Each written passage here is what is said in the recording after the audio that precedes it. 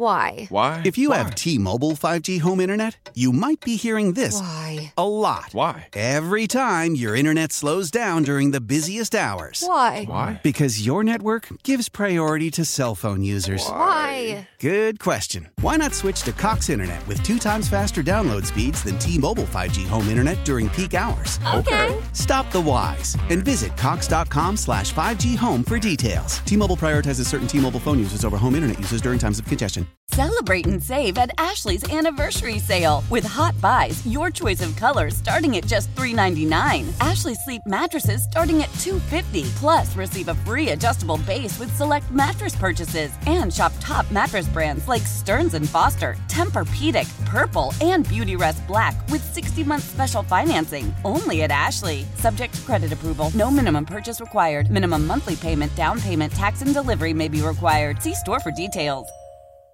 Right now, I'm excited to get to the BetQL guest line. Talk to our friend, Mr. Logan Paulsen. You can hear him on the Take Command podcast with Craig Hoffman. I had texted Logan to join the program before today's announcement about the Commanders' quarterback decision. Well, I guess it hasn't been announced yet. It's been reported by Jeremy Fowler, was the first person to have it. A bunch of people have had it now. Logan, what's up, man? Thanks for joining us. Hey, man, thanks for having me on. Really appreciate it. Of course, dude. So let's start with, are you surprised at all that they're going with Taylor instead of Howell, instead of Carson? No, I'm not. I think this was the expectation. I think when you look at what Carson has done for this team and this organization, obviously, like, you can debate whether or not he was put in the best position to be successful. Offensive line, play calling, whatever it is, his own kind of play deficiencies. But I think you have a definitive answer about who and what he is moving forward in the NFL. And I think that's ultimately one of the reasons, one of the variables why you started him in the first place that last game, kind of to get some information, to get some beta on where the team is at with their quarterback moving into 2023. And I think you have a pretty definitive answer on him. So if you want to win the football game, if you want to put yourself in the best spot to win this game, I think Taylor Heinicke is the move. I think the guys like him. I think he's going to motivate the team to play hard.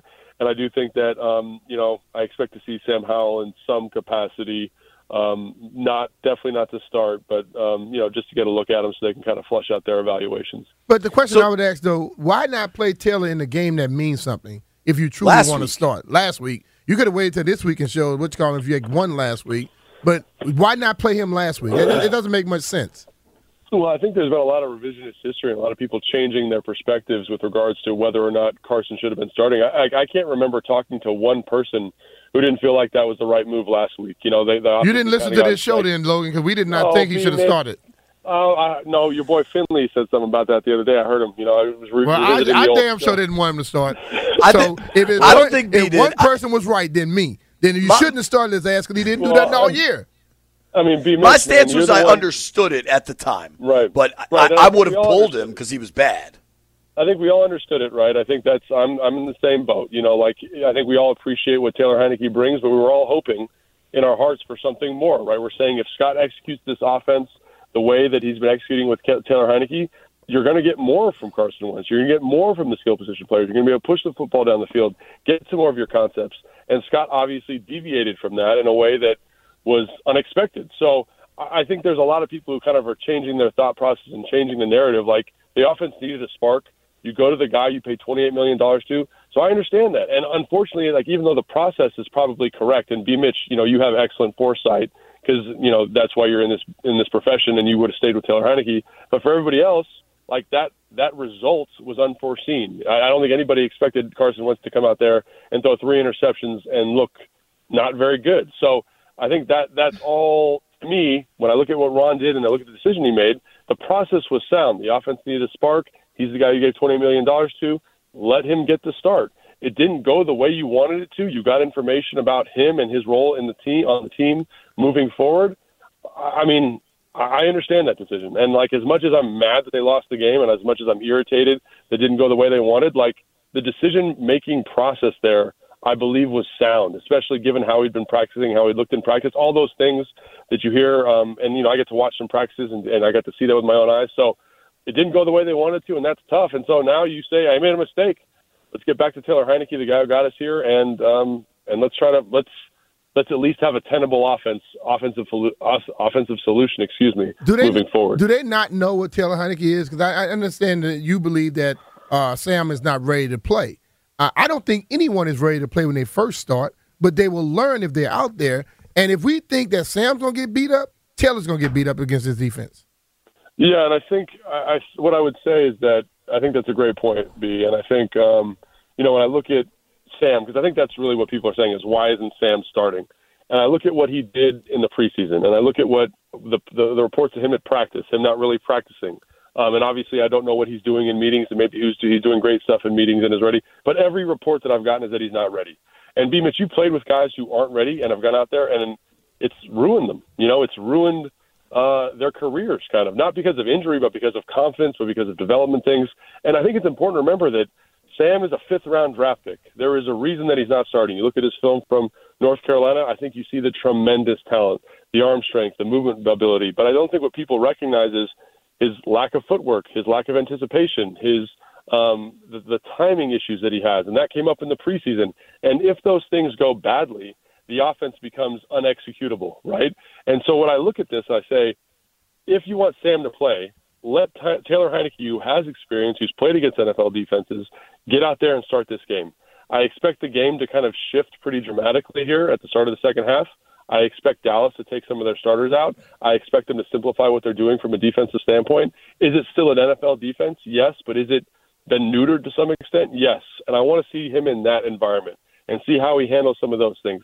Can he get the calls out? Can his footwork be okay? And I think the other important variable is that this Scott Turner offense is not overly quarterback friendly. It's very, very challenging on the quarterback. And so that's all needs to be taken into consideration here. It's not like you're putting him in with Kyle Shanahan, who's going to scheme him up, 5 to 10 easy big-time throws a game. No, he's going to have to earn his keep in this offense. So I think those are all things that need to be considered. And if you were to come out and start and look great, that's fantastic. And I'd be so super fired up. But I do think it's important to proceed with a moniker of caution.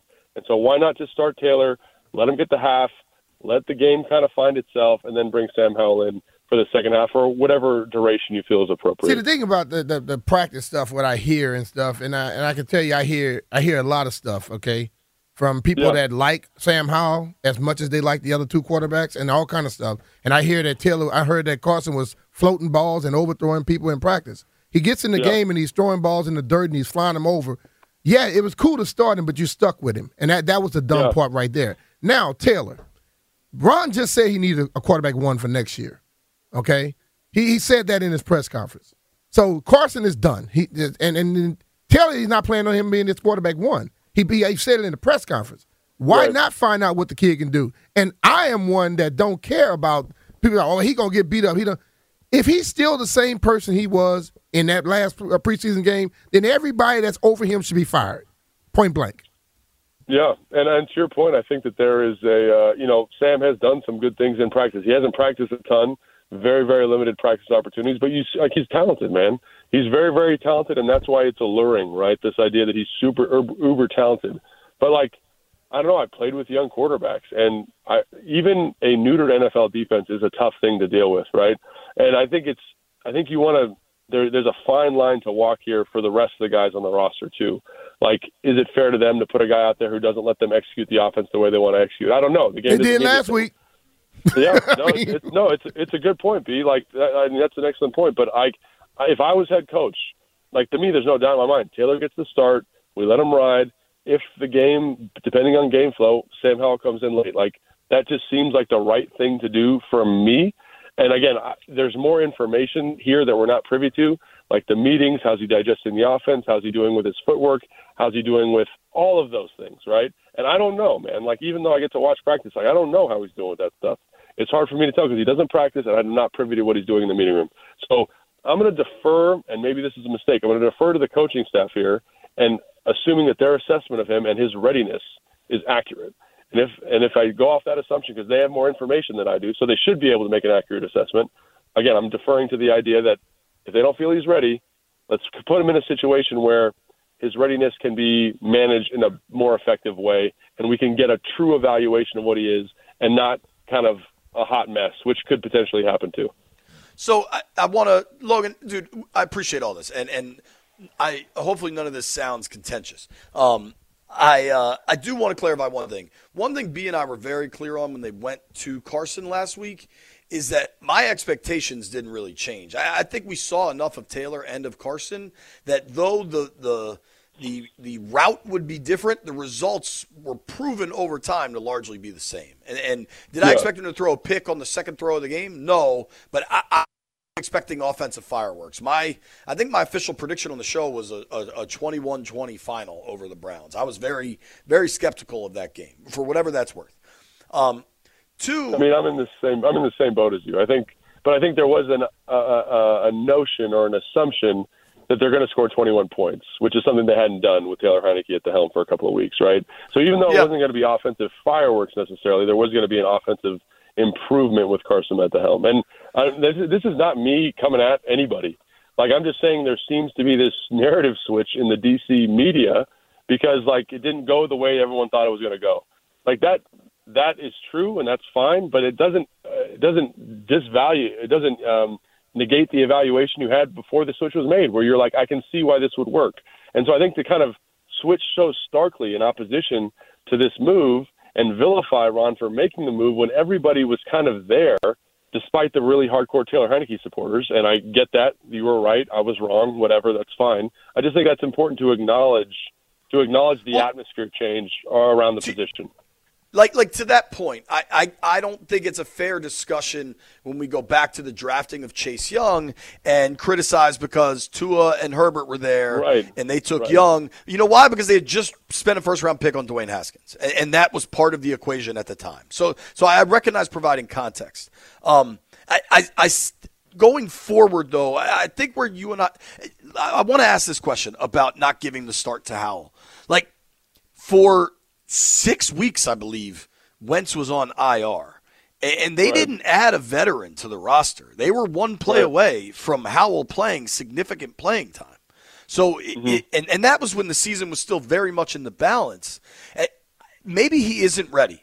And my analysis from his preseason start against the Ravens was that this is a guy whose eyes drop immediately in the face of rush and is going to get smoked in a real NFL game. And maybe 5 months of watching from the sideline isn't enough time for that to develop. But you do see rookies all over the league playing. And a lot of times it's not good, but at least they're getting that experience. Is there no value to him getting that experience and letting the evaluators get an idea of what they have?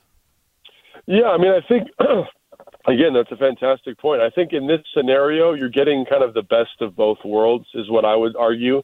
I think if he gets out there and start and it's like not tenable, like what do? You pull him, you just go 3 and out for the whole game and call it? Like, that's what I'm saying. At least this way it gives you an opportunity to kind of manage the situation a little bit more as opposed to having to pull him or whatever you would do in that situation. So that's more what I'm talking about. It just gives you a level of risk control. I think, I agree. You want to see what he looks like. I'm the first to tell you, he is extremely talented. As a passer, his arm talent, he's very, very talented.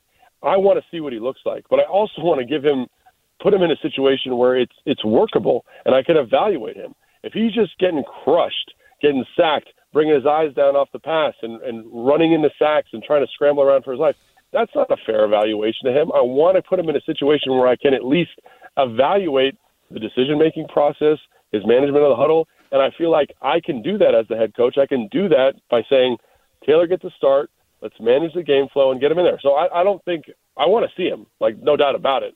I want to see what he looks like. I just want to give him an opportunity to put his best foot forward, against a good Dallas defense. So I think that's where I'm at with it. And I agree. Like, they didn't bring in a veteran. All that stuff those are fantastic points. But I want to make sure that I'm getting a good evaluation of him and some other young pieces on the roster as well. So I've seen every quarterback do exactly what both you and JP just explained. I've seen Carson do it. Yeah, I saw him do it in the Philly game. He wasn't watching the downfield. He was watching the pass rush. Mm-hmm. I watched Taylor do it. And I tell people a lot of times Taylor's looking at the line, he's not looking down the field. Okay? He throws up some balls and they get picked off. People say, oh, great anticipation. Nope. He threw up some balls and his receivers made some great catches. It wasn't even a smart throw. But why I've seen a lot of young kids in the face of terrible situations show me way more But if I'm waiting to put them out there in front of a bunch of peons, I don't learn anything. I think doing that, you go into the next season looking at them just like he was in that last preseason game. I want to see where he grew over these last 16, 17 weeks. So I think here's what I'm saying. I think if you're saying the fourth preseason game, which is basically a glorified all-star game, and him getting a true start, that's a pretty big step. You know what I mean? It's a pretty big jump. Any preseason to any NFL game is a big step. So to me, if you're going to give him a chance, like instead of making him jump directly into the deep end, let him walk into the short end of the pool. You can complete the evaluation there. So there's some things here that I think you can kind of gauge. How is his footwork? How's his play calling? Does he drift in the pocket? Is he anticipating throws? Those are things that can be evaluated across the board, but cannot be evaluated if it's too fast for him in the beginning. You won't know, right? You won't know if he's had any kind of progression on there because I say the jump from 1 to 10 is too extreme. Why not go from 1 to 5 and see where he's at? And then you say, okay, well, next preseason, how's he going to look? And you give yourself multiple data points to kind of flesh out that evaluation. And, yeah, is it real bullets? Is it real NFL? No, but is it more than what he did in the preseason? Yes, and if he's shown a progression to that level, I think you feel pretty good about his maturation, right? And I think the other thing that is called into question here is I think people want to see him to know if he's the quarterback of the future. To me, I don't think that's even on the table at the moment. I think you're talking more, is he going to be the team's backup next year? That's more, I think, the conversation about him. He's a fifth-round pick, and I think the expectations need to be measured to match that. He's not going to be, he's not going to be Tom Brady, I don't think. And he might be, and I might be wrong. And I hope I'm wrong. That'd be great for the organization. But I think that's also an important bit of context to keep with regards to this, should he or should he not start? Like, what is the expectation for him moving forward? And if I think he's going to be a top-end backup, then I think that's fine. I mean, he could be A.J. Feely for me. I don't care if he's Tom Brady or not, but I think I played with A.J., and I saw A.J. go into a game where he had no experience, and guess what? He won 4 of the next 5. So it doesn't make a difference how young you are. You're right about Scott having to do the offense better, but I don't blame Scott for Carson throwing the ball in the ground and selling the ball. I blame Carson for that. So Carson's footwork is horrible. Okay, just like we say that Howell's is. So how about Carson is playing in 8 years and he's still doing the same stuff he did. Why not see the kid play? And my whole thing is, let's like have people that was cheering for Carson. They didn't want him to start against the 49ers because the defense was good. Well, if we don't want somebody to start against the good people in the league, then why the hell we have them on our football team? I think it's just about putting guys in good positions to be successful, Mitch. It's more like, if I have a guy who hasn't played in 6 weeks, 7 weeks, whatever it was, I don't want the first game out the gate to be him going 1,000 miles an hour, right? If I can manage that, I've got a guy who's got some experience, is kind of in a rhythm in Heineke, let him play, right? And then the next week against the Cleveland Browns, that seems like the right matchup. Don't throw him in with a guy against a guy who's throwing 100 miles an hour. Let him warm up. And I think there's merit to that assessment, right? And I understand there's this traditional approach of like pedal to the metal, 100 miles an hour, let's get these guys where they got to go. But I also think you can manage that and put guys in better positions to be successful, right? To complete the evaluation. So I understand your perspective. I just think there are different ways to go about it. And I don't think there's anything wrong with having Carson not start against San Francisco because of the number one defense in the NFL. Because you want to, again, make sure that he's in a chance for him to win. And I would say give Sam Howell that same courtesy if you want to get a true evaluation of him. Like if Sam Howell were to start against the 49ers, all you'd say is, man, he played against the best defense in the NFL and didn't look very good. What is beneficial about that? What I see, though, is like I hear you keep saying about giving a person a chance to win. I basically am talking about what most teams in the NFL does, and they have great success. We do it this cautious, protective of people's feelings and way, and guess what? We don't have great success. So I don't know if it's the right way or not, but based off of the results, the way we do it is not the right way. Could you be more specific with that, B? Like, what do you mean? Like, what I'm saying is, when Tua got hurt, he came back. They threw him in the game. They didn't wait till he played against a certain team. But I think in the history of football, when a quarterback comes back, he plays. I don't have to wait till what team he's playing against. Donovan McNabb got hurt. He got hurt. Let me add something. We played him in the playoffs. We did not wait until we were going to play against a bad team. Let's add something specific here, and we'll circle it back to the Commanders. And Logan, we got to let you go, and I sincerely appreciate the time. Right? granted, it was perhaps out of necessity, but they went to Heinicke 2 years ago in a playoff game. This was an undrafted guy who, at that point in time, had about maybe a half of NFL football on his resume, and they had to do it, and he was able to come out and play. Like, sometimes people aren't in ideal scenarios and they could come out and play, and it seems like they're reluctant to do that here. Yeah, So I think there's a reason the story of Taylor Heinicke is so lauded, right? It's because it's the exception. It's emphatically the exception, right? When you have him come in there, no one understood that he was going to come out and do what he did. He's never played to that same level since then, right? So obviously that's an outlier in terms of frequency of him of an unproven starter coming in and playing well, and an outlier for him in terms of personal performance, right? So that is out of necessity. Here, this is not a necessity. You control the situation. This is a preseason game for you.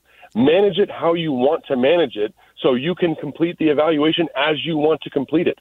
There's not like with the Tua thing, he's got to come back because the offense decreases in yardage by 150 yards when he's not starting. Emphatically, he gives you the best chance to win. That's not the motivation here.